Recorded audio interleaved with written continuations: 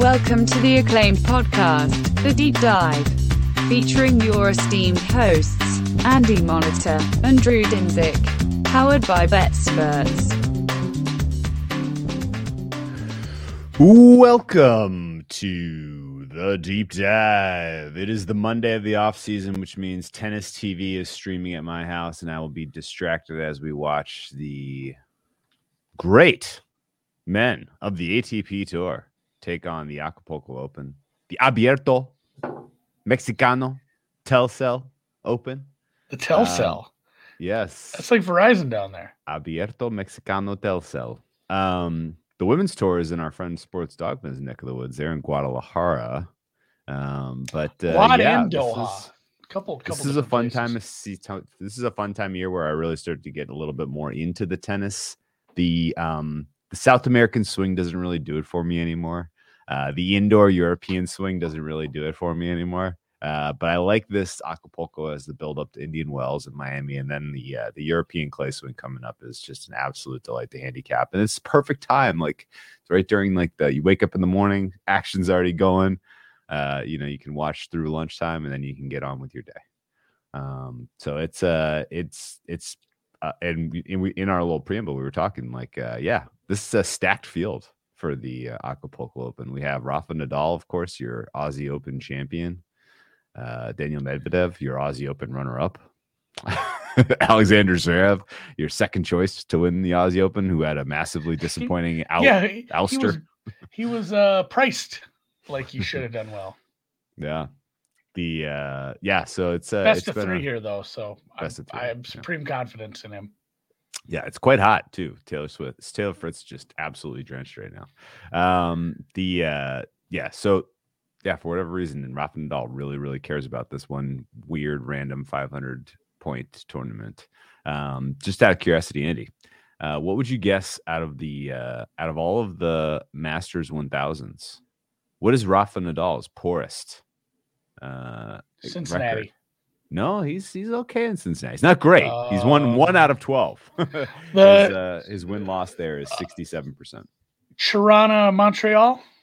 Is he okay at that one? He also cares about the Canadian Open. He's got 5 titles at the Canadian Open. The Coupe Roger. What's the Asian one? Singapore? Or what am I trying to think of? Shanghai. He's won 1 title out of 14 tries at Shanghai. It is the Miami Obviously, Open. I'm not. It is my. 13. We just 0 for 13. God, He is yet to bring home the hardware in Miami. And actually, if you don't know, they moved the Miami Open. It used to be in beautiful Biscayne Bay, a tennis tournament that was fraught with iguanas. The iguanas were falling out of the trees onto the players. Well, I don't know you know this, fraught. right? Well, they were a nuisance to the tournament, and they moved it from Biscayne Bay to where the Dolphins play, Hard Rock. The Hard Rock Stadium in Miami is now where they play the Miami Open, which is coming up. So it's tennis season for me. And it's a nice break, honestly, from football, a nice break from NBA. How has your transition gone from caring about the NFL 24/7 and doing an entire week of build up for the Super Bowl and then having like a vacuum in your life last week of no football? It has been nice. It gave me a little time to tighten up a few things in college basketball, even though it looks like the Holy Cross is losing by 100 points right now. That is the thing about betting. Holy Cross. Betting about some of those underdogs. Sometimes they just lose by 1 million.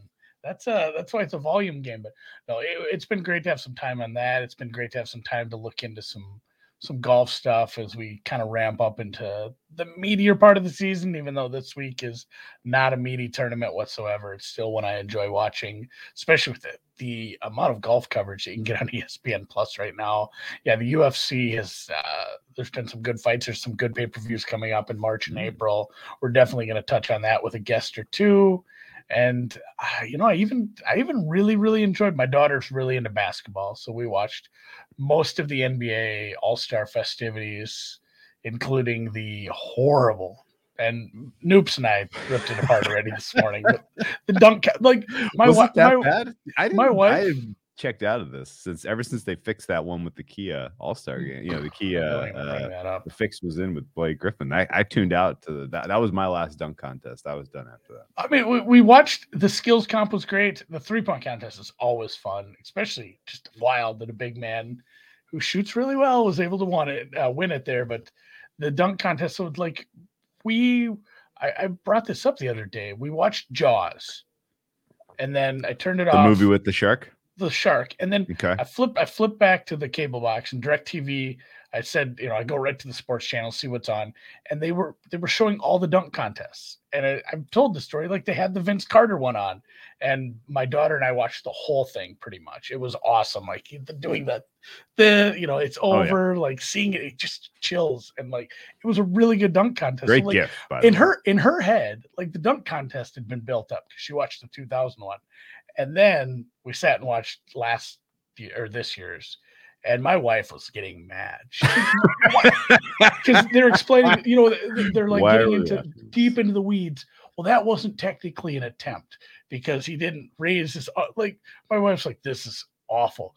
Like every time she's run, steamed. She's like, Pairs figure skating is on prime time, Andy. We could be watching the Russians and the Chinese in the battle royale. Pairs figure skating. I'm not joking. It was fucking electric. It was super good, and glad I watched that instead of the no, it stunk. Like people in my house were mad. Like, why does he get to run at the basket 300 times?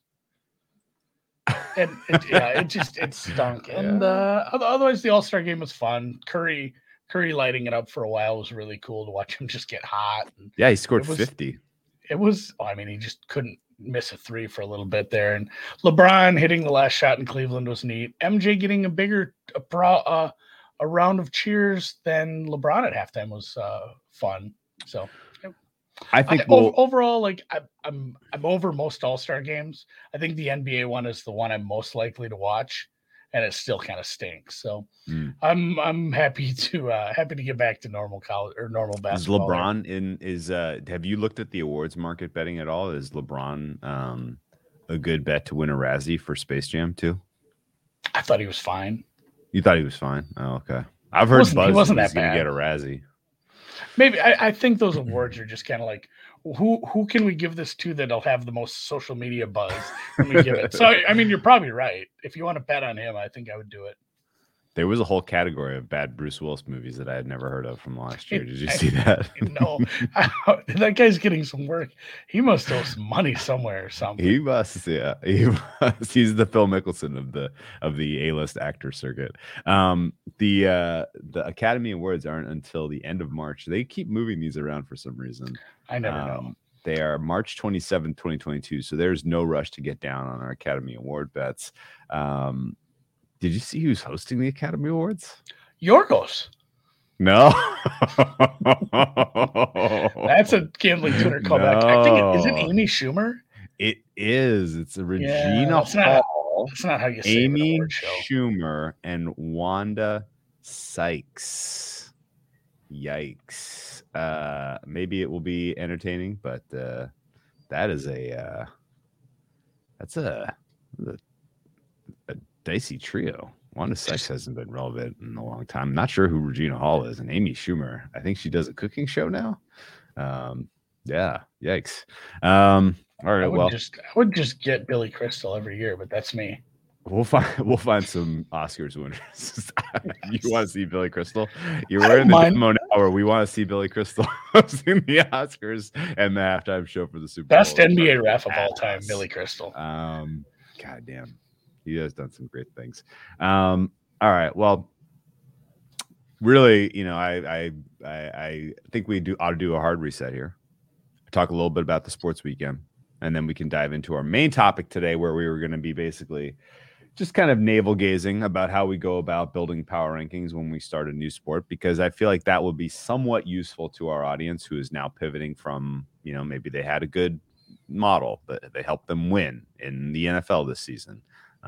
And now they're pivoting to trying to figure out how to apply themselves in some new area like golf or Daytona, or NASCAR racing or something like that, right? Like there's a lot of correlate, a lot of off-season sports you can attack. You build a baseball model if you want. It may not be useful this year. But I don't know if I spend a lot of time on that. But yeah, we'll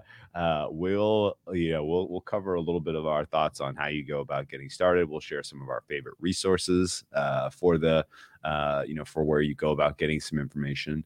And but before we get in there, we got to reset the Olympics. Team USA, Andy.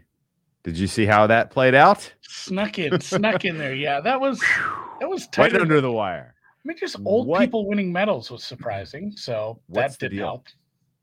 What's the deal? What is this that I end up with these positions on these Olympic markets that come down to half of a gold one way or the other? And it's a sweat for the last entire 2 days of the Olympics. I was literally refreshing markets, trying to see, do we have a speed skater that I got to worry about here? Do we have a, fill in the blank that I got to worry about here? And lo and behold, USA lands 8.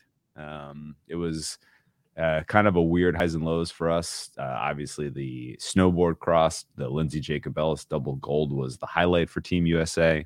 Yeah. The low light was probably our alpine skiing team bringing home one rando silver. It was not a great look for us on the old alpine events, but that's okay. We're going to rock in Cortina. What were your takeaways from the Olympics? Any success for you? Yeah, I didn't get into it. I really couldn't get into it in the same way for some reason that I got into the last Winter Olympiad. The offerings weren't great at times. And, some people fed us some nice winners, and the USA under gold. Actually, I called that a loss in the spreadsheet. I'm just like, well, this is done. Like, there are legitimately a few decent chances where this is gone. So that was nice to get that in under the wire. But I didn't watch nearly as much as I did 4 years or 3 years ago or wherever we had Winter Olympics again. And boy, it really just does show that the Winter Olympics sucks so bad compared to summer. I watch so much summer. Like, I can't tell you how much. Well, the timing is it's all about the timing. I mean, there's so much going on right now. You're rounding into college basketball, March Madness. Are you going to do your previews of all the different college small conferences? Started digging into that right now. Yeah, this is high season for mid-major Andy, and you can't be distracted by curling and speed skating and some of these random sports here. So that said, the USA and the Norway unders got me back into the black, which was exciting because I needed that. A lot of my match by match stuff really just didn't pan out. I bet Alex Hall at some absurd prices in the big air. He goes on and wins the slope style. So that was kind of the nature of the game for me in the Olympics. I didn't hit many big prices. I thought it was going to be more chaotic, more long shots winning, but it was kind of like a weirdly blend of chalk and then, kind of top 5 choices pretty much won everything. Nothing that was like a truly, absolutely insane shocker that I can think of off the top of my head, at least that anyone that was taking a meaningful bet. Irene Schouten was my MVP of the Olympics, the Dutch long track speed skater. She was my Lisa Carrington of the Winter Olympics. Lisa Carrington, of course, famously was a multiple gold winner in the kayaking events, flatwater kayak, flatwater kayaking event. She was a dynamo at the Summer Olympics. And Irene Schouten. I'm so over the Olympics. And the women's. So, all right. I do remember that flatwater kayak gal, though. That was money. Like, she was mispriced and she was just running through people. Okay. Well, we put a book. We closed the book on Beijing 2022. It was kind of a mess of an Olympics from top to bottom. Glad to get out of there without losing my shirt. Really, there weren't enough people talking about all the controversy bullshit too that we had. Like not that I want to rehash any of that, but like it was kind of messy with some of that stuff. I didn't care for. It's not like FIFA has done a great job but like an international organization like this needs to maybe have better rules in place as far as what they're. It felt like they're just making stuff up as they went. Which controversy is kind of first thing that comes to mind for you? I mean the Russian figure skater. Sure. Like that was the biggest one, and then the late That just was weird. Like if she gets on the podium, nobody else gets to. Like who came up with that idea? I don't know. I don't know. the weird thing about that is almost certainly in the middle of the summer or even next year at some point, they're going to strip the gold medal from the team Russian event. Yeah. And you know who will get it? Team USA. That will be their 9th gold medal. And bookmaker's going to come back for you on that one. I'm going to withdraw those funds before that gets there. This is... I'm not going to worry about it. Not worried about it. What's done is done. So Olympics over. Moving on to new sports. Actually, real quick, did you have any kind of closing thoughts on the Genesis? Was that a tournament that you did well at? I didn't bet much. I thought I would. I just didn't have time. Like, now that we are truly through football, through everything, and I'm caught up with some college basketball stuff, like, this is a tournament. It's a bad week to be like, I'm going high volume on this one, but I'm going to really have time. If you don't get to matchups early, you get the worse of the number, and that's always been annoying to me. So I'm ready to go full bore on golf, bet golf a little harder like I used to, and really didn't play much, did some DFS, scratched out a few bucks there. Ooh, I messed up mass importing or mass entering a contest or two, and I ended up in 50-50s, which I know it turned out like I didn't have, well, that you accidentally enter a 50-50, you usually get like 4th place, which is pays the same as like 5,000th place, but it didn't turn out too bad. I ended up making a few bucks.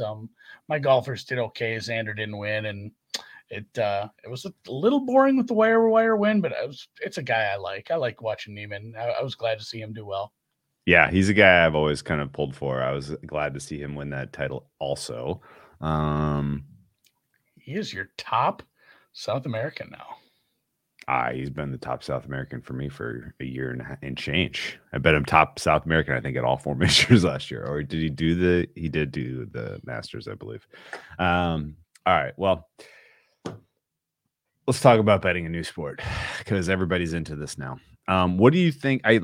Take me back in time to when you were a relative novice bettor and your football season came to an end and your accounts were flush with winnings from a successful Super Bowl handicap, or, just maybe you got an anthem tip and you got a bunch of under money on your anthem or over money, whatever it was. What happens to you in the immediate aftermath of the football season being over as a novice bettor?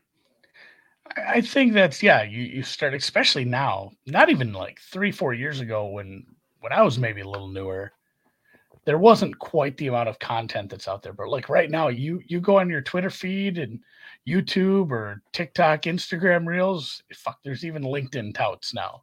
Like there's somebody telling you what to bet in every sport. Like you can find, hey, here's a hot, and I mean, we're guilty of this too. We have daily shows that we talk about. This is stuff we're actually betting though. I think there's a lot of shows out there where people are just come up with something to bet. You're not actually having to bet this. Don't worry about it. But there's so much information out there that just like, oh, like this guy's betting NBA. I should bet NBA. And I think a good chunk of the listeners, viewers like to take an analytical approach. It just, this goes back to one of the modeling episodes we did so many years ago, where it was just like, man, you know what the hardest part of modeling is? It's building that first, like entering that infrastructure. It's really taking the first step because it seems like it seems like such a daunting task because there's such a big checklist of things that you need to figure out. And infrastructure is a good way to put it. Like you need to come up with, where am I pulling my data? What data am I pulling? How am I manipulating it? What am I after here? Am I building power numbers? Am I building an ELO rating? Am I building, what exactly am I doing? With golf, tennis, basketball, UFC is, I don't think anyone really models UFC. They just kind of make fares based off tape. We've talked to some guys. If somebody has like an ELO rating for UFC, I'd love to hear how that works because so much of it is matchup. And I think the same thing with tennis, where, so much of it is matchup based. Even if you do have rankings, context needs to be thrown in there. So I guess like if you, Drew, were 10 years ago, let's just start with NBA. Let's say it's like 10 years ago, you don't have an NBA model. You don't, this is hard to do, but try to push your knowledge out of your mind. And I do think we want to touch on like maybe bring up some mistakes you made early on and how to push through that. But like, if you were just wanting to build a real basic NBA model and your goal was just to break even, where would you start? Well, I guess not now. Not in the middle of February. That's what I'm saying. Not Like, after football season this is over. where people are at, though. This is where people are at, and this is what they're forced to do. For sure. And I think that was kind of where I was leading you, and what at least I remember from my experiences when I was relatively new to this, which was whatever balance I had in my account when the football season was over, I would play it until I lost it all. Like, that was just kind of how it went, because withdrawing was such a huge pain in the ass back in the day, and it was all for recreational fun anyway. And China, you're just like, oh, I'll just dink away on college basketball, and then it's like, oh, I'm losing. Well, I guess I'm not going to deposit anymore. Forget about it, and then wait until fall and redeposit. Like, that was the deal. I think you have a really good disclaimer for this entire rest of the show. Is if you were betting, let's just say $100 a game in football. Sure. Maybe you should scale that to 20 for basketball. Oh, great call. Yeah. You know, just like if you want to slash it in 5x5 by 10, you name it. Yeah. Really, the true way, if you do want to build a new model, you want to build up some rankings and do some betting, the real way to do it, besides actually back testing, if you want to be forward doing it going forward, the real answer is to bet on paper. To test some stuff out, like not bet at all. Just say these are the 3 things I'm betting tonight, and start tracking how it does. Look at the markets, track some of that. But I think there's just enough people that are going to want to, maybe add a new sport at this point. Where, I mean, the true answer is don't start betting the NBA February 21st. Like, that's a bad idea. Or college basketball. Like, if you enter these markets now, they are as informed and as sharp as they are all season long. There are not a ton of actionable angles that aren't well known by the market makers in these markets right now. And anyone that's been grinding any of these sports that are ongoing has an enormous advantage against you. And if you look at a line and you're like, well, I don't understand why this line is that way, I have some basic number that tells me it should be that, like, you're almost certainly are kind of getting the worst of things. I would guess almost certainly. Like, if there's something you don't understand, well, why these guys are hot? Why are they 5 point up? Like that kind of like logic, the way you think about problem solving when you're in a new market like this, where other people have kind of become market shapers, you could get yourself into trouble very, very, very quickly. So scaling down to 0.5, 0.2 or 0.1x is probably smart. I always, betting on paper is fine. I can't do it. I can't do it. So I'd rather scale to just an embarrassingly small amount than to bet on paper, because absolutely. And it's easier to track too. Like, you can just, you don't have to, you go copy and paste your results. Go look at the betting account. So yeah, I think the true answer is don't do it. But if you want to, and if you are smart enough to scale your betting completely down, you want to get into the NBA, even though it's way too late and it's a bad idea, where would you start? Jeff brings up a good point. Scrapable data sources are always the biggest hurdle. And I will say something real quick. Yeah. I'm not great. I'm not some computer whiz. I do okay, and I've learned a lot about Google Sheets, and YouTube and Google are your friend for finding ways to make your sheets do certain things with certain numbers. Yes, and they are amazing, especially some of the add-ons with Solver if you want to add that to Excel. But the biggest thing I have trouble with is when websites have problematic formats for scraping, and I am not knowledgeable enough in coding to do that. There's a website called Fiverr, and for like $15, I paid some fella in Algeria who was great about getting, and I gave him a website. I told him exactly how I wanted the format to come out. Yep. And he completely built this scraper for me, and I tipped him a bunch, because it's like, this is crazy that you can get this done for this cheap. And maybe it was super easy for him. He seemed like, oh yeah, I'll just do that. I'll get back to you in like an hour. Yeah. So I think there is something to be said for learning how to do that. I think that'd be great. But also, if you don't want to spend hundreds of hours learning coding, sure, you can get yourself a nice little scraper built by someone much smarter than you. Okay, so two things. First of all, Sign Collectibles asked if I like Cressy tonight at plus 110. I do not. I did not see value on the dog in that one. I think Dimitrov, he's had a miserable season, but I like him to do something here in Acapulco. Cressy, on the other hand, busted out in Melbourne, but has shown us nothing since. He's a little bit he's on my sketch list right now. The second thing I wanted to bring up was going back to your original question of like, okay, what are some kind of go back into the time machine, some of the stuff that I went through early on trying to build an NBA model. And, like kind of took the same approach that I had for NFL, which was I need to come up with some way of finding efficiency numbers at a team level that I can combine to get a power rating effectively. And I didn't really have respect for what a market fair was or a market power rating was at the time. I just was sort of like, I need some efficiency stats. Let's get them. For football, I used to just, go with the DVOA, right, from Football Outsiders. Like that was the Bible. And I was like, well, it's already been adjusted for strength of opponent and, and situational, third and one converting is, a 1.5 yard run is more valuable than a 5-yard pass on 3rd and 6, blah, blah, blah. So getting team level efficiency stats was the first thing I tried to track down. And yes, guess who does that? A guy named John Hollinger used to just dump all of that stuff on ESPN's website, and you could go there and copy and paste the efficiency stats and put them into an Excel sheet and then mash them together in a way that you were like, okay, well, it says pace is this for this team, pace is that for that team. Let's average those. That's our estimated pace.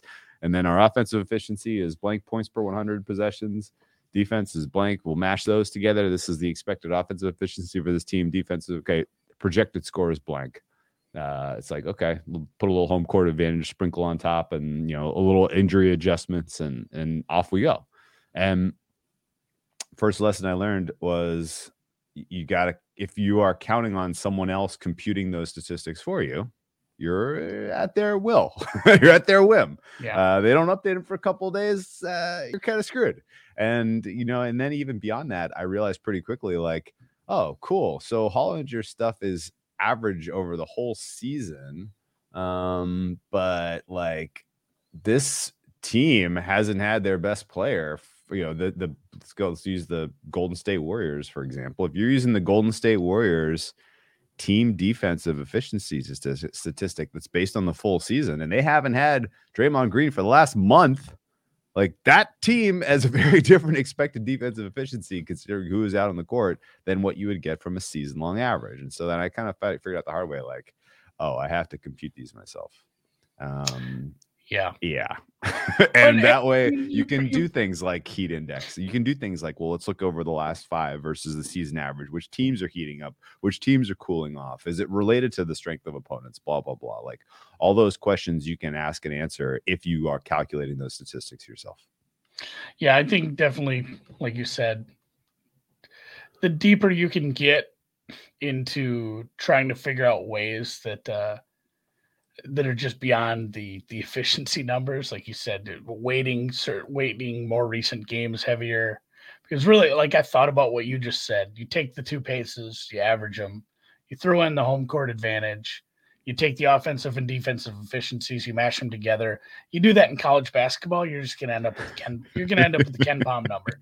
Like you're just gonna end up with the same thing that KP came up with. Yeah. And it's gonna be probably pretty close to market. It's gonna be close to him. If you really want to do that, just pay the $13 a year and get Ken Pom, and he has his scores in there.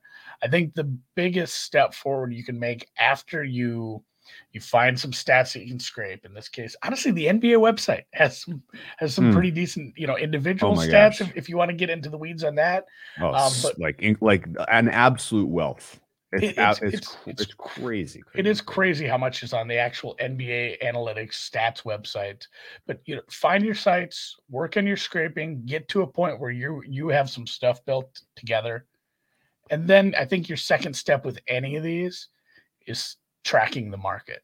Like that's the second step that I don't think a lot of people get to once they actually start building their numbers. Like realizing where you need to start looking for context is so much easier if you know that the market has consistently been cold on a team. And again, it can be short term. Like if a team has been bet against 3 days, 3 games in a row, what have you, or the under just keeps getting hammered early in the week versus, I mean, we can go to the NFL, like the Eagles thing. Like there's just knowing what the market forces at work are, knowing that, a team has been, I mean, to the point of it just being market entry. You can fully disagree with the market. I'm fine with that. Be the buyback. That's not the wrong, just because the market thinks something constantly, that doesn't mean it's right all the time. You can disagree with the market based on what you did, what you've put together, but knowing how the market's likely to react can help you a lot with your entry point. If you really think this is an over game and you think just based on what you've seen, the market is probably going to bet down anyway, wait, then you'll have a chance to wait. Like it's not only going to just help you, with figuring out your plays, it'll definitely help with market entry, especially with a really efficient market like the NBA. Yeah. Okay. So a couple things to add to that. I agree with everything you said there. And certainly the NBA.com stats dashboard is bananas. Like, let's just, you can sit back and say, like, there's luck involved in 3-point defense. Would you agree with that, Andy? Oh, for sure. Some teams allow lots and lots of open threes, and their opponents just don't make them. Some teams are very aggressively defending the 3-point line, but their opponents still happen to make those threes. And that can be one of the noisier parts of looking at team level data. And if I were to give you this link of the teams, the team stats dashboard on NBA.com, you could find it in 3 minutes. Click to what teams are giving up the most 3-point attempts with over 3 feet of space in the NBA, and then compare that to which teams are allowing the lowest percentage on open 3-point shots. And right there you have a potential, hey, this team is probably going to regress to the bad or to the good in terms of opponent 3-point attempt made, because they're giving lots of open 3-pointers. They're just not going in. And that sort of stuff is pretty useful to be able to dissect on the fly using their website. And I absolutely love that. The other key, yeah, go ahead. I think there is something to be said for lack of a better term, research projects, mini models, like when you run into something like that, if it isn't just easy to see on the page, like some things will be, like there's definitely a case for, all right, I have my power numbers, I have my efficiency numbers, I'm tracking the market, I've scraped this, I'm building these, I think I'm making good positions. And you see something like that where or you have an inkling that something is happening that's causing you to maybe lose some games, or some value you thought was in the market is going the other way. I don't know, like a research project I just haven't quite got to yet, and I hope to someday, is like pace theory between two teams. And with college basketball, you have enough of a sample size. Obviously, there's 10,000 games a season, where you can look at like, just in the NBA, I think there's actually an answer to this because it's a much higher level sport. And I think needs to be some partitioning in college basketball when I finally do this. But you have a fast paced team and you have a slow paced team. Solve the pace. What is the median likely pace for that game? Yeah. I think that answer is a little easier in the NBA than it is in college basketball. We've had those conversations specifically and there are a lot of theories, a lot of theses. I don't have the answer for sure on how you mash pace because sometimes for that question in particular, if I'm doing a team level type of approach and I'm curious about what a fair pace projection is, I will take three different hypotheses, test them all, and if they all agree if all three say over, then you have consensus regardless of your methodology, then you're on sound footing. If one says over, one says under, one says fair, then you don't really have an edge on your total, right? But I definitely averaging the two teams pace either using some sort of time decay so that you're getting their way that they are playing currently. Because if you look at any pace, pace data, game by game data over the balance of an NBA season, it goes down from week 1 to game 1 to game 82. It is a descending slope. And that is because the game gets, guys get tired. The fatigue starts to build in and the game gets slower, or games mean more later in the season potentially. I like how we just pivoted to just talking pace because it is the most interesting thing. No, it's absolutely fascinating. Well, and the thing is too, like, and Drew, I think again it's a whole different game because you have a limited amount of teams. But let's say again you have a top 5 pace, a bottom 5 pace. Yeah. Both teams are very good though. Both teams are going to be hosting a playoff series. Yes. Now you have a top 5 pace, a bottom 5 pace. One team's very good, and the other one's a lottery team. It's different questions. And I think with the the disparity between who's the worst team in the NBA? Magic Pistons? Or the Pistons. Yeah. Depending on the day. The disparity, right now it's the Magic. and it's the same thing we talk about with NFL and college football. The disparity between, just say like the Nets and the Pistons is much different than Gonzaga and Mississippi Valley State. Like you can have a much bigger disparity, and that's where it gets so tricky in the preseason. Like preseason, I mean, before we get into conference play with some of these weird matchups and just trying to get a grip on this. That's where I think, with the amount of data that you can pull off the internet now, you can really have some fun with trying to solve this. I think that's half the fun. It's just trying to solve, like, if a really good team with a high pace plays a really shitty team with a high pace, is it still a high pace? Somebody out there may have solved this. I would be fascinated. I'm sure someone has. I will tell you that the couple nuggets that I have noticed, or at least that I think are correct, and you can test these yourself. I think in college basketball, the pace is dictated more by the better team. It is. That's my general feeling. In the NBA, pace is dictated more by team tendencies, which can be quarter and or half specific. And pace, Brett has a good question too. There are some teams that they run a fast offense, but their defense is stingy, and so it makes it seem like they have a medium pace, an average pace, when they're actually running a very up-tempo offense. So then if they run into a team that wants to run an up-tempo offense, it can make their pace get completely thrown off. There's a lot of work to be done with this yet in college basketball. Even more like and sometimes your pace expectation can get totally blasted if a team is hot or cold from 3, because guess what? A made 3 means half court offense. A missed 3, you have a transition opportunity. And some teams, you could have a rebound that's being caught outside of the 3-point line. Yes, yeah. And all of a sudden, instead of an inbound, you have a 3-on-1. Yeah, gone.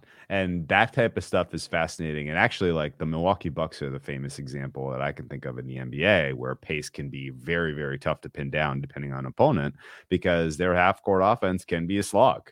And their transition offense is utterly unbelievable. And you get very different pace when their opponents are missing 3s. To kind of go back to my example off the top about missing wide open 3s.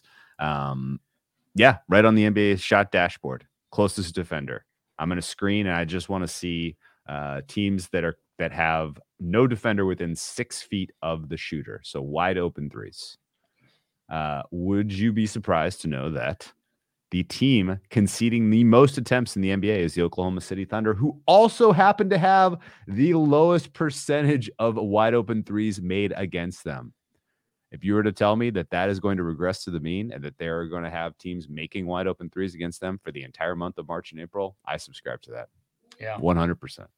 Especially because they're in like super tank mode right now. So. And I think a lot of the pace discussion that we honestly, this is like the Michael Scott. This whole podcast is the Michael Scott. Sometimes I start a sentence and I don't even know where it's going.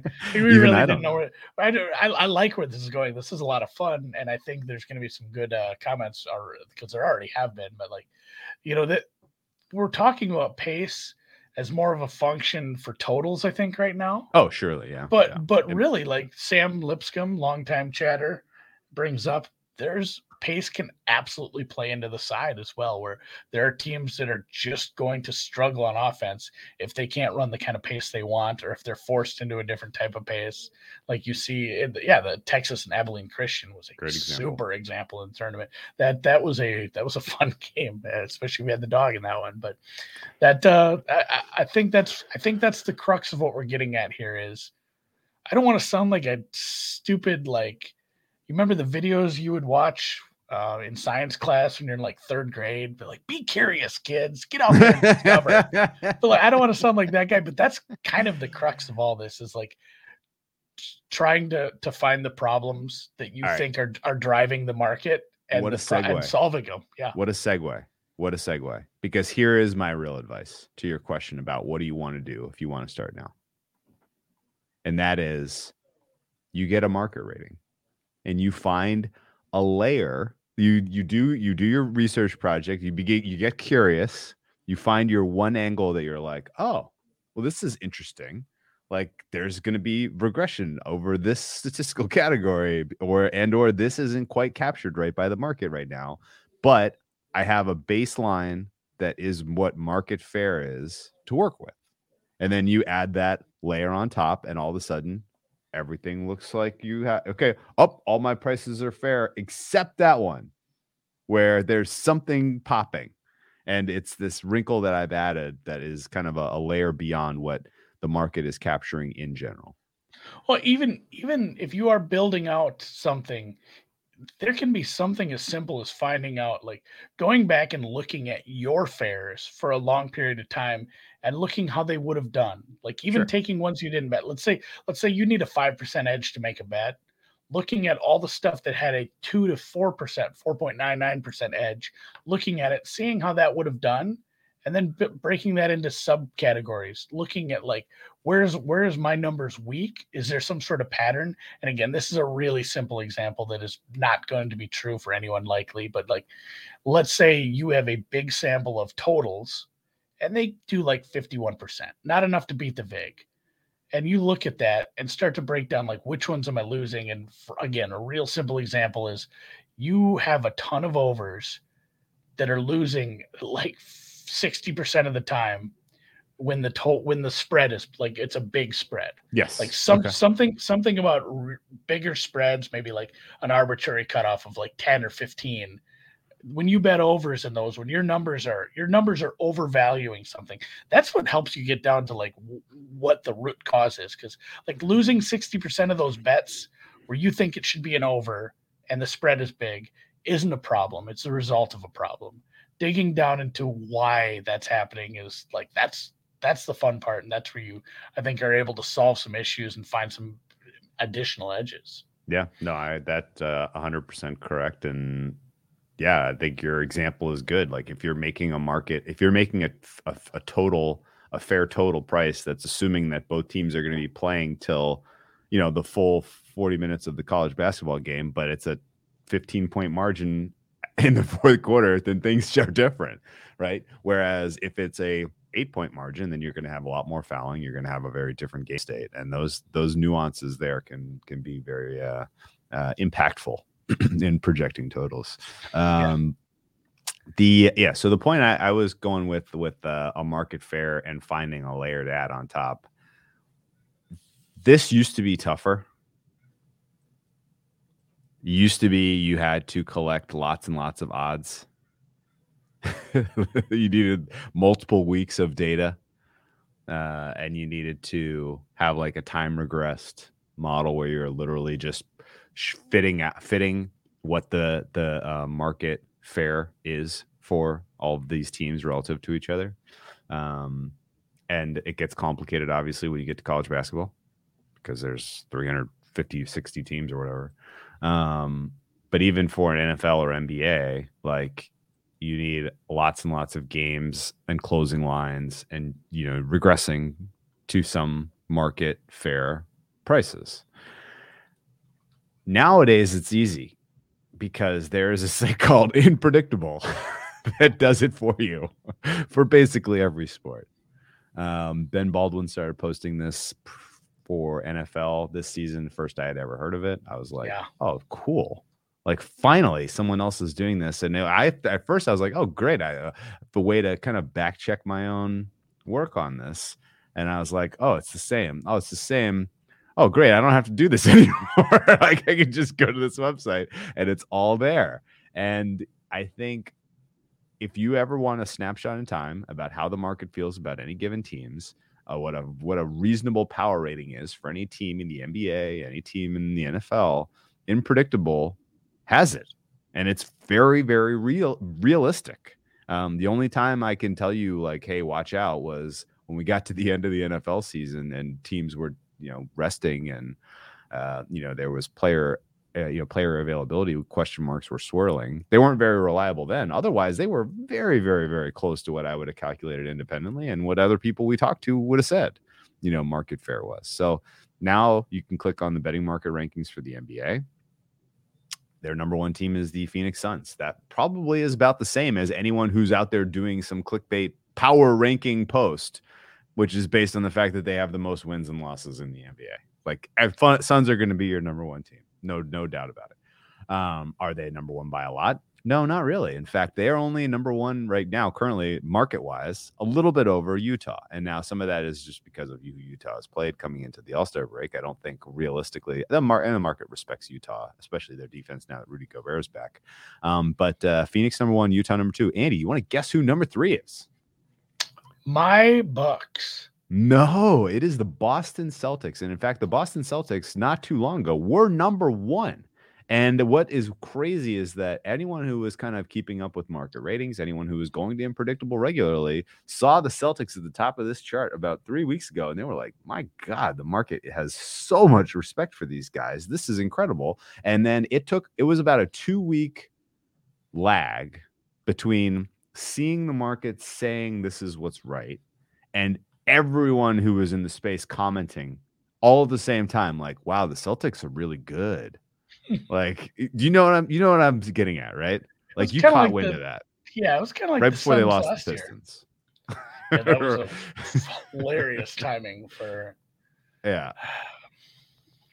So without question, Adam Silver's cousin. It was fascinating to see the. I'll put up the site here so you know what I'm saying. Unpredictable stats.unpredictable.com/rankings/NBA.php. This gives you a great snapshot of what any games, game generic points favored on a neutral setting. So exactly what you would want in terms of what is a fair power rating. They give you offensive generic points favored, defensive generic points favored. So if you're curious, well, what is it about the Celtics that's so great? Amazingly, they have the best defense in the NBA right now. And if you know how, this is of course Marcus Smart pre-injury is influencing a lot of that, and Robert Williams is, his impact has been amazing. They have two incredible defensive wings, and their starting five when healthy is absolutely dynamic, and the market has incredible respect for that defense. And that is driving the fact that their average generic over-under is about 215, one of the lowest in the NBA. Flip side of that, you want to guess who the number one offense in the NBA is right now, Andy? At least market-wise? Boy, I don't watch enough NBA, Drew. Just Timberwolves. It is the Memphis Grizzlies. Oh, yeah. There you go. Grizzlies are number one right now, 5.7 points over average on the offensive side of things. That decent, a little bit better than the Bucks, a little bit better than the Minnesota Timberwolves are number three. Oh, how about that? How about that? I don't think I told you this. I brought it up with Alex the other day on Brown Bag, but going to the Wolves Sixers game Friday. Oh, hell yeah. Timberwolves game in a long time. I'm like, and my daughter's like, she doesn't understand like who's good or not. She's like, is it going to be good? Are they going to be good players? And I'm like, man, there's probably like 3 Hall of Famers in this game somewhere down the road. Like, there's a really decent chance that with good careers, all 3 of those guys end up. And I'm like, most of them are on the other team though. That's not going to be good for us, but we'll still have fun. But the Timberwolves. That's fun. It's maybe a team on the rise for me at least. Great question from Holt. Do the Brooklyn Nets apply to all of this? What we're talking about is current market price for a head-to-head, not globally. What are their chances of winning a title? Is that distinction clear, Andy? Yeah, I think again, I'm mixing up if it was you or Alex that I was talking about. Like those things are so very, very different in the NBA or any sport that has a 7-game series. Like a head-to-head in one game is a wildly different price than a team to win multiple 7-game series and win the title. Like it's not that like the Suns are at the bottom of something on top of the other, but they are different prices for sure. And I will just really quick for anyone podcast listening, I know Drew's putting up some websites here in the YouTube video. I'll put them in the YouTube comments or the YouTube description if you want to go find some of these links to Predictable and some of the other websites we mentioned. You can go find those. Yeah, and I guess I think I have noticed at least Predictable tells you right at the top last time they did their update. It reflects the latest lines that are available in general. It's not always the sharpest market making books that they're using from what I can tell you. They just maybe scraping generic, FanDuel, DraftKings, who knows, but and it reflects kind of the most recent games. So in the case of the Brooklyn Nets, because they haven't played recently with Kevin Durant, they have been like meaningful dogs to bad teams like the Washington Wizards, right? Like the Nets were dogs to the Wizards, I think, not that long ago. And so that fact alone would give you the Nets and the Wizards are pretty similarly rated at 22nd and 23rd.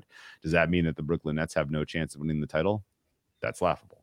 If Kevin Durant is fully healthy and Kyrie Irving is available to play and they're in a best of 7 series, they are going to be a tough out. Everyone knows this.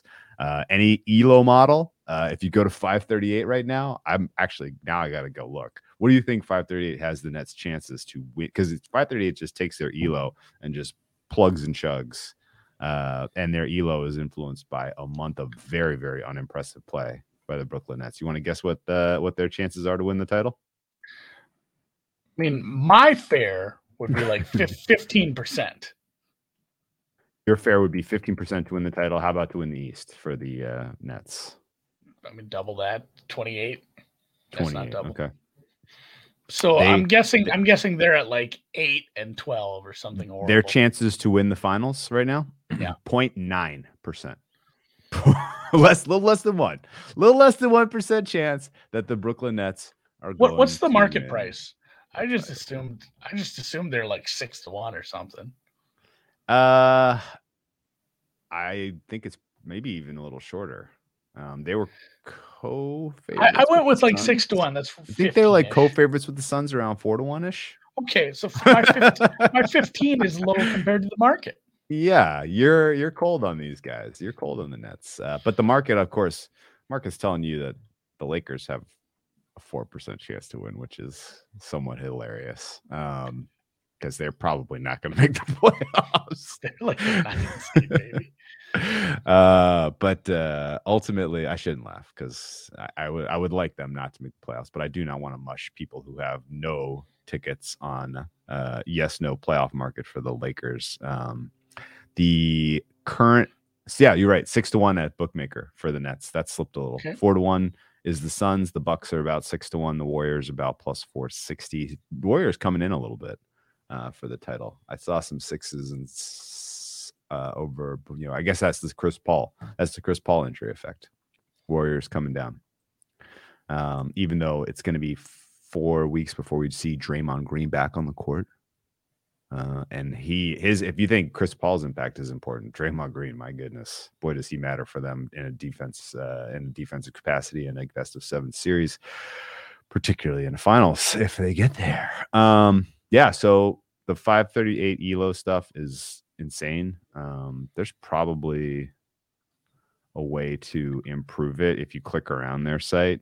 Oh no, if you just use the straight ELO forecast, then its chances of winning the title drop to less than 0.1%. Okay. I feel like Kevin Durant plus like 4 G Leaguers has a higher percentage than that. They are giving the Nets a 41% chance of making the playoffs and a 0.5% chance of making the finals and a less than 0.1% chance of winning the title. That's Those not are a all website. low. I'm not gonna put Those that are all website low. in the show notes. Yeah, no, don't put that one in there. They need to fix this. Come on, guys. You didn't learn anything during the Warriors nonsense that Did happened all so those well years with the ago. election stuff. Like I know it. um It's tough. Anyway, so check out Unpredictable. It's not perfect, but it gives you as clear a picture of what the market feels about teams at any given time than anything else that's publicly available that I can tell you. I mean, obviously, like if I was diligently cranking out content and putting up my power numbers every day, I would say this is better than Unpredictable, but I'm not doing that. I don't know anyone who is. So that said, let's talk about player level. You want to talk a little player level? I was gonna say, and maybe it's a good segue. Let's spend a little time because if you are just about to fire up scraping and building some efficiency and power numbers for NBA, I don't know if you're ready to fully go player level on it, but I think it's a good segue into, and I don't want to spend forever on this because we could do 2 hours on each of these sports, but going to individual sports from a team sport. Like we talked a lot of NBA, we talked a lot of college basketball. I want to segue to golf and tennis to close her out after we do this and talk about some differences and just how much context you need to be applying to those kind of sports once you start throwing numbers at it at first. So player level. If obviously I don't do this, I could not possibly do this for college basketball without a team of interns. I can't imagine.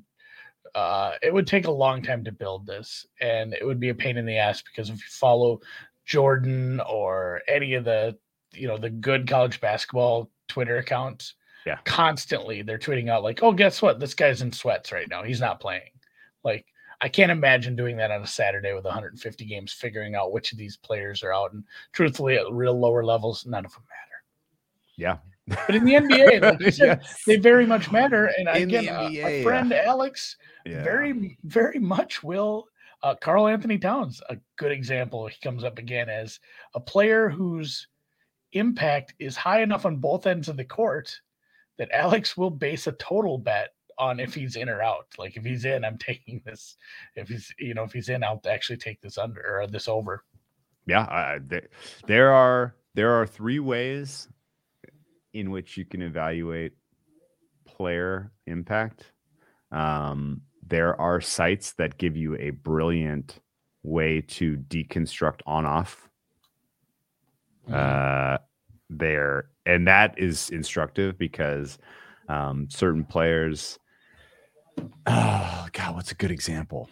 Like you would be blown away by how much a guy like DeAndre Hunter for the Hawks matters to the total.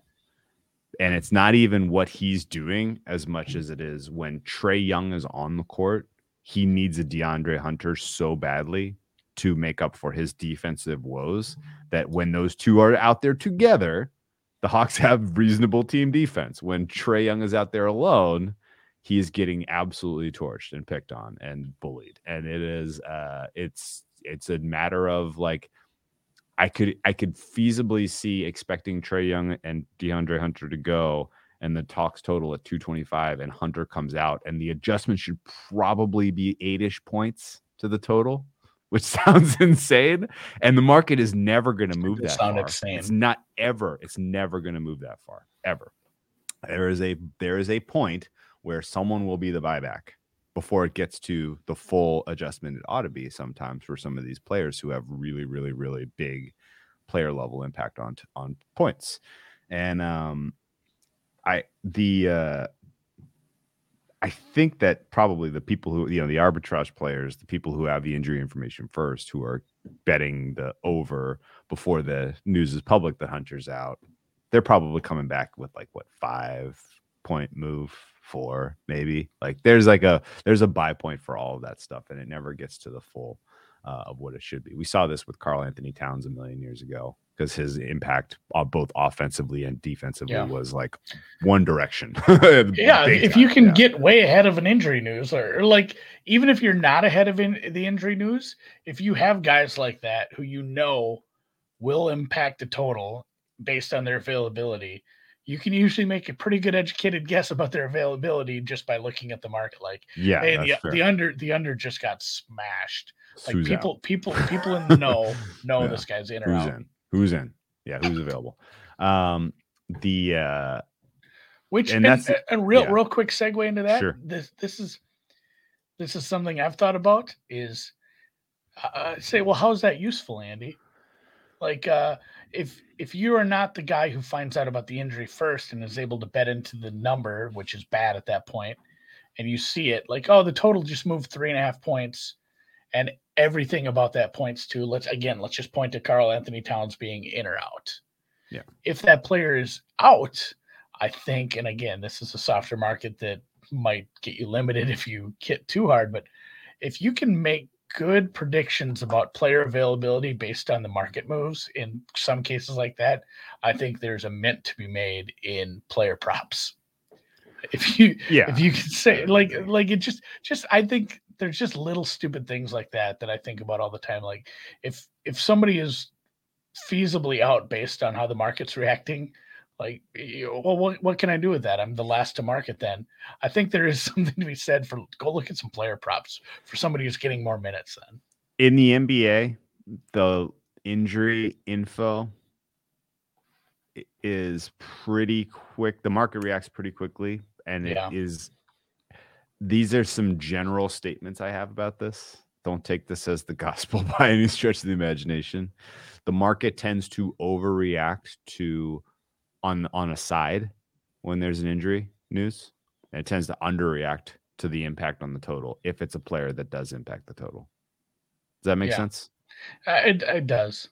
And here's the thing about the side, why that is.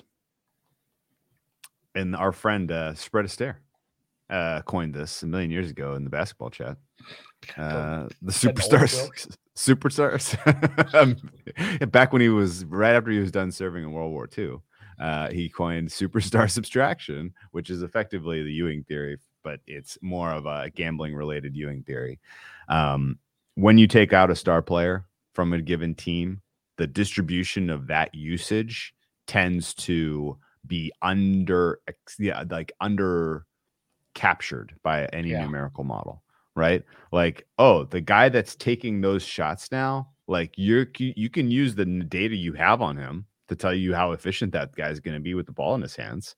But now that his usage has changed, it's going to be different. You don't really always know what that's going to be. And in super narrative nation kind of sentiment, those guys know it's their time to shine. And it's like, hey, I'm going to be getting the usage tonight, man. Like, this is my time to really, dial up the best stuff I got, so that I can kind of make sure that the coach knows he needs to keep me more involved and I can get paid and blah, blah, blah. Like there is almost always a weird sort of bump in production from players you don't expect in those sort of situations. And it tends to kind of even mask, especially in the middle of a grind of an NBA season, game 56 of 82, like, oh, one guy decides he's going to try super hard. That actually kind of matters. Like, as crazy as that is, and so a lot of times, a superstar goes out and a team context playing better. Yeah. You never know. It really use some context, because there are certain players who react differently to those situations. Like there's a difference between like Dion Waiters and other players when they're decide it's their time to shine. I just don't know enough about NBA. Time. Speaking of time to shine, whose time decided not to shine? Brandon Nakashima. Now, this guy, like, talk about overrated by the market and a complete divorce from reality in terms of what a fair rating for Nakashima is. The market cannot get enough of Brandon Nakashima in the future of American tennis. And he closed minus 1,000 today against Gojowicz, and he's losing. He's going to lose in straights. Amazing. Unbelievable. Sorry for that little segue, but he's only 20. It's still time, but there's a thing that goes on with the young tennis players as Yeah. they're coming up. People like hitch their wagon and they're like, I'm gonna be there when he wins his first big, takes his first skin here. And it's not happening for Nakashima right now. Holy crap. no, Gojowicz for every is wildly out of form too. Yeah. for every Alcaraz, there are 15 Brandon Nakashima. Yes. It's just great comp. Ooh, that was like good. there are players who absolutely, deliver. And let's go to tennis because we've spent Okay. a long time in basketball, and eventually I should go home. Oh, But one thing I want to mention real quick about player level stuff. Check out Drip and Darko. Those are your two best player level ratings. And if you want to know advanced box score, neither one does a perfect job. I have my qualms with both, and we could talk about it offline if you want. Time decay is a problem with Darko. I think we're gonna do a bunch more NBA, strictly NBA podcasts. Let's put a pin in those and get into them. I have questions for you on both of those. Let's save some. But yeah, tennis, keep some more tennis and powder dry. golf. Tennis and golf actually have quite a few stats available as well. A lot of the golf stuff is paywalled. You can be lucky like me and have access to PGA feeds now, which is going to be pretty awesome. But yeah, there are plenty of sites where you can get free, real low-level golf data. Even the PGA website is going to have some. It's going to be incredibly difficult to scrape from there. But I think the biggest difference is in, if you get to golf, and there are intangibles out there, and I am comparing it to tennis and the team sports we've talked about. There's really no defense. Golf takes out it makes it sound like easier, and it's not. Golf is incredibly hard to beat.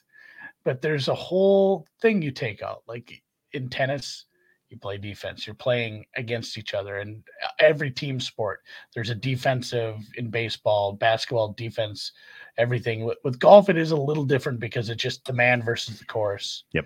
But tennis, I feel like, and we'll start with that, is you've been able to put some rankings together. But I think, again, like we talked about UFC, there's so much context. And again, a little analog to golf. It is still man versus course a little bit with surface because there are players who play differently on each surface. But I think that's once you get big enough sample size on guys, you're able to quickly and easily analyze a player's different tendencies on surfaces. But then, and I think you're better at speaking to this, you have guys who just don't handle, they don't handle certain players' shots, certain players' serves. A strong forehand, a nasty slice, a left hand, a lefty. There are players who do not play well against left-handed players, or Tall, players who handle short. it quite well. Yes, yeah. And that's where I'll put this one in the notes for sure. Tennis abstract, a lot more sorting than probably scraping, but there's so much free information on tennis abstract, and you can get super granular on that. Yeah, absolutely, and it's the greatest free resource for any sport that I know of. Probably. Period. And the reason I say that is because the gap between tennis abstract and the next best tennis data out there is the Grand Canyon. The next, I remember when I was like, oh, I'm going to put together a tennis model. Let's go to the ATPtour.com and see what kind of stats they have.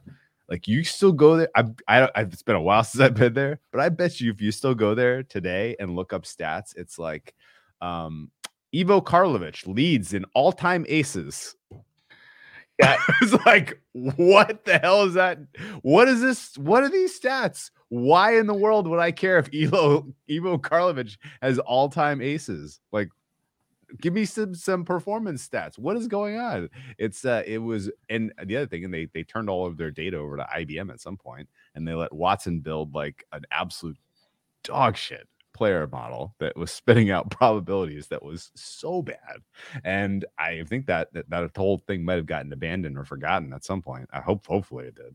But tennis abstract, on the other hand, has just an absolute wealth of data. Saknin keeps a GitHub repository, so you don't even have to scrape it. You can just pull the whole package whenever you feel like it.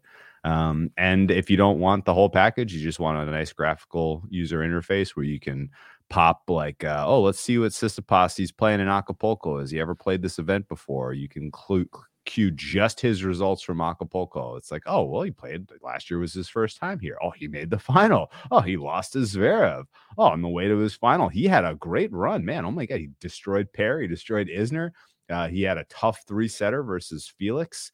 He destroyed Musetti, and then he had a very close call against Zverev in the final. Like, that gives you a little bit of an indication of what, like, oh, well, like, was he in good form at the time? Let's zoom out a little bit, look at his results in March last year and just see, that sort of ability to kind of quickly go through results and have some performance stats in there, like double faults percentage, ace percentage. I like the dominance ratio a ton. Dominance ratio is a better indicator to me of a player's performance in a given match than looking at things like breakpoints converted. Breakpoints are a little bit of misleading. Noise. There's a lot of randomness in there. It's a lot of randomness in there, and there can be some skew where, like, if you have one long game where you have 6 break chances and you didn't convert any of them, and you're 0-6 on break, but then every other return game you lost to love, like, maybe you weren't really that close. Right? Maybe it wasn't that close of a game, even though you're and then you say, like, oh, my dog, he was 0-6 on break point chances. It's like, well, yeah, the guy was playing with them. Well, that's the thing, that's what's so difficult about this, and that like your dominance ratio or dominance rating, whatever it is, it's the DR column on Tennis Abstract. Dominance ratio, yeah. But percent of return points won divided by percent of serve points lost. It does a better job of contextualizing that, because again, like in your instance there, it's like, man, did the guy have did he switch rackets after that? Was it just a really bad ball? Yeah. Like, was he having just an off service game and needed a drink of water? Like, when you see that and you look at the overall stats and can't put context to it, it does throw an unfavorable shade on a player that probably played a lot better than you thought. Yeah. Yep. Yeah, so you could look at the Zverev Tsitsipas final from Acapulco last year. Tsitsipas converted. It's funny, I clicked on Tsitsipas. You clicked on Zverev? Yeah. Well, I clicked on Tsitsipas also. Okay. He was like right up there at the top. Yeah. Tsitsipas only converted 2 of his 8 break chances, but he saved 9 of his 12. And so it was like a little bit of you can blame, like, oh, you just couldn't get the break you needed, blah, blah, blah. Like, he did quite well defending his own serve. And in fact, if you look at the dominance ratio, it's pretty clear that, he realistically, like, he was the lesser player in that match. Like, he lost fair and square. It wasn't a matter of he couldn't get his breaks converted. Yeah, I like how you said it. He lost fair and square. It's like how we do box score deep dives on college or pro football games. Like, you go look at this and say, like, man, was this a win they deserved, or a cover they deserved, honestly, in some cases. And looking back at rear facing back testing, however you want to say it, I think it is super important in tennis, because a lot of it is just, well, the guy's in the semifinals, he must be good. Like, did he deserve the last 2 wins? And I think there's a lot of cases where the prices are skewed. Yeah. Okay. So the other resource that I think is worth pointing to for tennis folks, Odds Portal does a really, really, really good job of aggregating odds from all over the world, which is what you care about if you care about the tennis market, like what DraftKings prices or FanDuel prices have been doing over the balance of the day. I don't give a fuck. Like, it really does not. That does not move the needle for me at all. I am much more curious in case of, say, Brooksby Zverev. My fair, I opened that at 625. I looked at the other market openers. Fortuna in Czechoslovakia opened it at 588. Betsson in Sweden opened it at 526. So I was even a little high relative to the other originators in some of the European markets there, it's gotten bet down. Like I think Zverev's probably going to go off in the 400 range at Pinnacle right now. So yeah, somebody really thinks Brooksby's got a chance. But I think looking at Odds Portal for global market information is very, very valuable. Oh, Chance Czechoslovakia Open Zverev minus 769, so they were on the fat side, so I was kind of more in line with them. But even better than that, like they have historic odds that are really useful as well. Like you can go back and get an entire money line odds for all of the matches at a major and kind of marry them with the Tennis Abstract stuff so that you can then take the data you grab from the GitHub, match market information to that, and then you're off and running. I'm looking at Last Bet. Every time I go on Odds Portal, there's like a new sports book I've never heard of on one of these. N1 Bet. Have you seen Paramatch? What's Paramatch? You ever heard of them? Paramatch, it's down right now. Anyway, odds are not updating on there. Their API feed's broken right now. It's not Last Bet. It's Lass. But now with two S's. Last Bet. Yeah, no, I don't know. There's a lot of weird ones. Cure Bet. That's a good one. Dido Bet. So let's get back to and maybe just a quick 5-minute primer on, and we've done this before, but the whole point of the podcast was like, what if you're not betting tennis? You joked about, and it wasn't joking, but you said you probably shouldn't jump into the NBA market this quick or at this point of the year. Yes. Tennis has so many players and so many moving pieces. If you haven't watched any tennis and don't know any of these names, I really think you might want to start doing that first. At least get a feel for how the game works. Everybody understands how basketball works, but I mean, maybe take a look at these websites, the Tennis Abstract, look at some of the stats, start to put some context to what they mean, and then maybe focus in on I don't know how would you start? Would you focus in on like a handful of players and start to track their markets? Or, I'm trying to think what a good way to really dip your toes in. Great question. Without getting because there's so many players. I would stick to either the men's or women's. I would start with that. Yeah. Narrow it down by half. Pick men's or women's, pick one tournament. Try to kind of dig in a little bit into one tournament. Start Understand the surface. What was the surface speed like at this tournament in years past? How does that compare with who has played well here, who has done poorly here? What are the current form of the players who are playing in this tournament? I think those are all important questions you can ask to give yourself a leg up on any of these.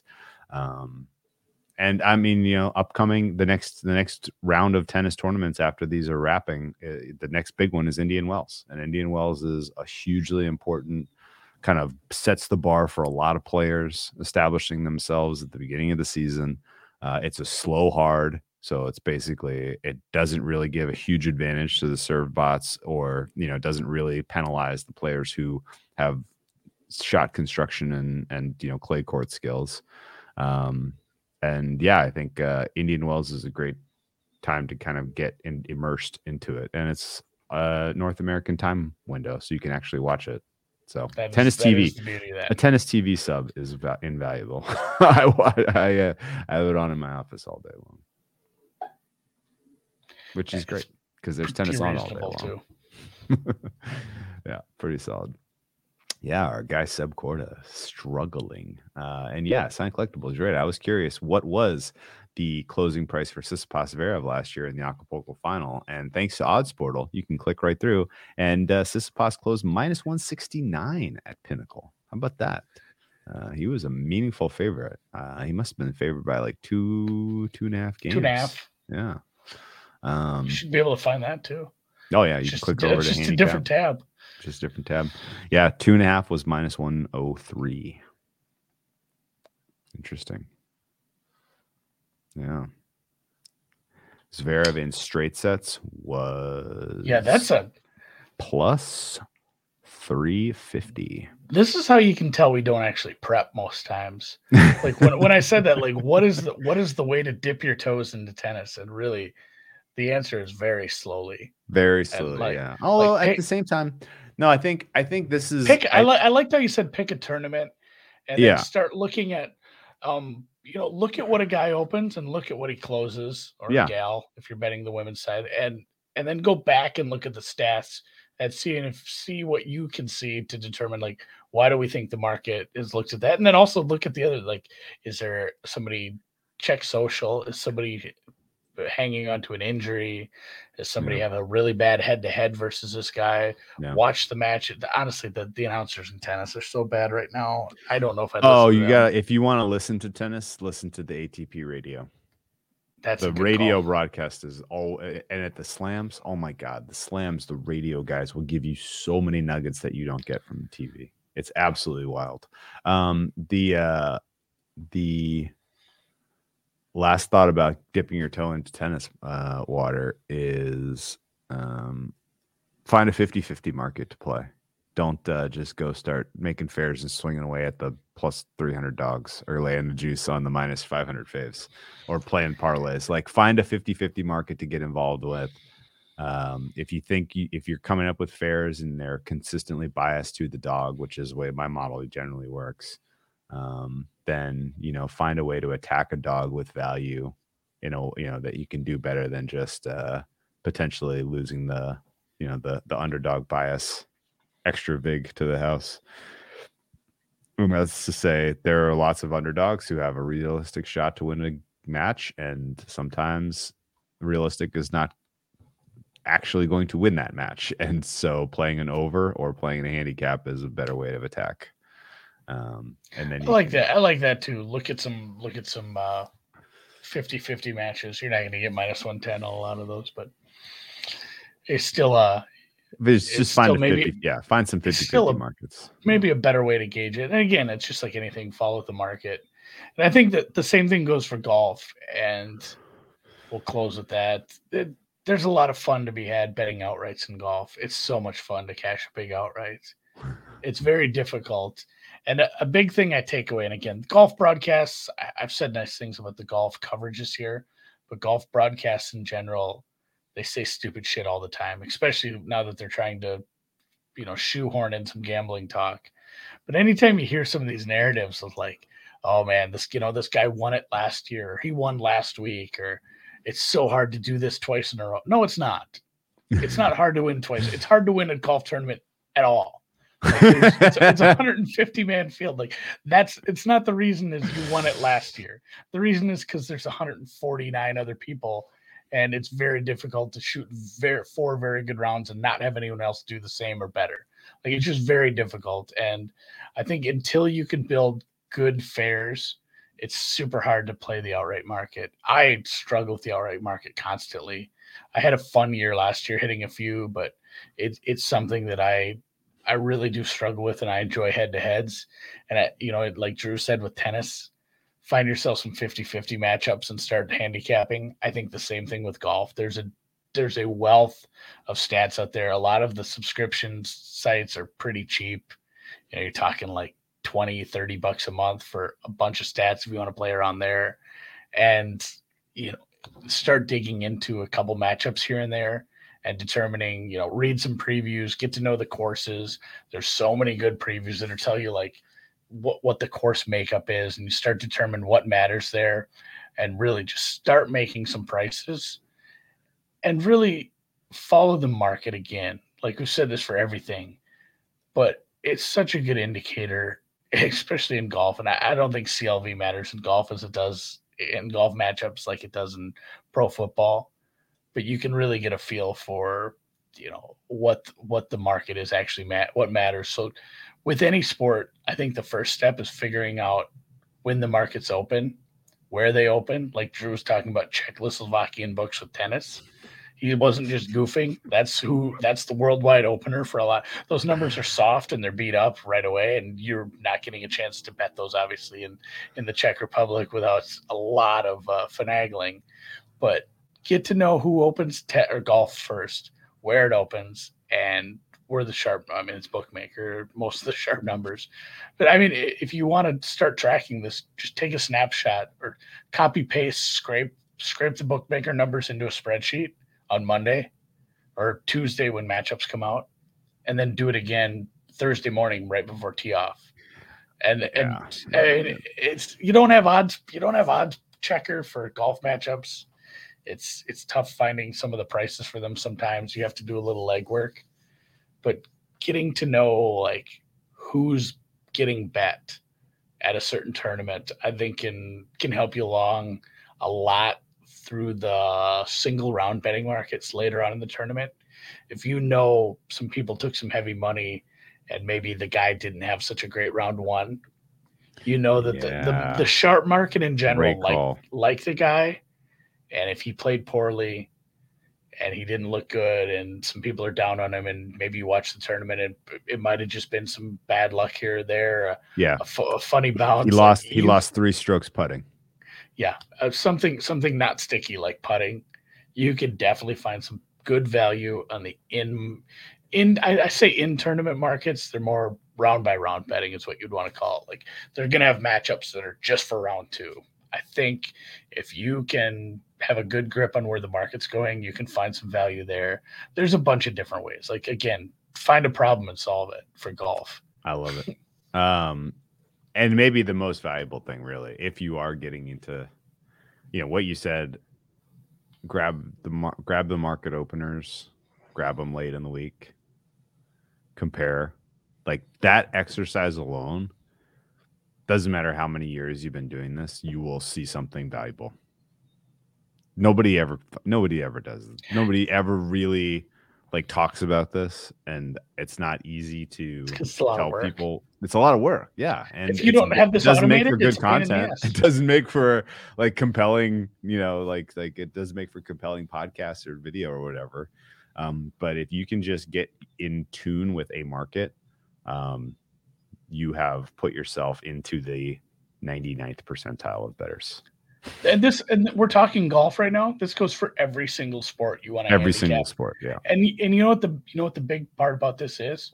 When you do this, a lot of the advice we're giving you is trying to solve issues and finding your way. When you track a market like this, it is not going to answer questions. It is going to create 500 more questions because there's going to be market moves every week that make no sense. And you need to go talk to, again, networking is important. Talk to other people who bet golf, see what they're seeing, try to figure out I hate the group think that happens sometimes on gambling Twitter, but figure out why, there's a possibility of some injury that wasn't talked about or something about this course that doesn't jive well with a certain player, why somebody's getting bet against when you think he should have been bet on. There's, again, it's always more questions than answers, but those are the questions that lead you to finding more answers down the road. And again, like I keep saying, that's the fun part. Yeah, no, I completely agree with you. Yeah. Break the market, and you're ahead of everyone else who's playing the game. For sure. All right, man. Good show. It was fun. Hour and a half. We didn't sit and build a model for anybody, but I think that's kind of on you guys. No, that was good. I think that was about as comprehensive a combo without any prep that we possibly could have laid on to put on tape. I had fun with that. Hey, guess what? This is on YouTube. If you have any questions, I finally set it up so I actually will get alerts if people comment on the YouTube. So I will see those comments. If you have some questions, put it in the comments. Hit them up on Twitter. Hit us in the DMs, wherever you want, and we'll try to answer them as we can. We don't have all the answers. I struggle all the time, but I think it is exciting. It's an exciting undertaking, betting a new sport, and there's so much. You don't know what you don't know. Yeah, that's the tough part. Seb Corda held serve. Look at that. Look at him. Fourth try is the charm. And as noted by Silent Collectibles, man, Fernando Verdasco. Oh, that's a fun name. He is a player that harkens back to his peak. When do you think Verdasco's peak was? In the tennis abstract ELO model tab. What's brilliant is you can go and look at what was his peak age in ELO. Verdasco, you got to guess? 12. Rome 2010. And even further 12 years ago. Collectibles was closer. He said 09. 09. It was Rome 2010 was Verdasco's peak. Look at that. That's a Man. long time ago. He looks old too. Actually, you know what? That was one of my other takeaways of the Olympics. Not that we want to make this podcast any longer, but a lot of old athletes did really well. There's hope for us. There's hope for us. All right. Maybe I should enter a 5K. Been a while. Ooh, now we're talking. You All right, get let's put a medal bow in on the it. future. Thank you, Dan. All right. Thank you guys for tuning in.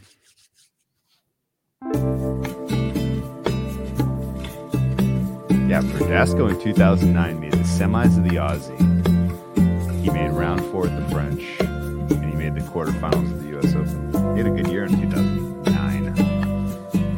How is it Verdasco never made it to the quarterfinals of the French Open? He made it to round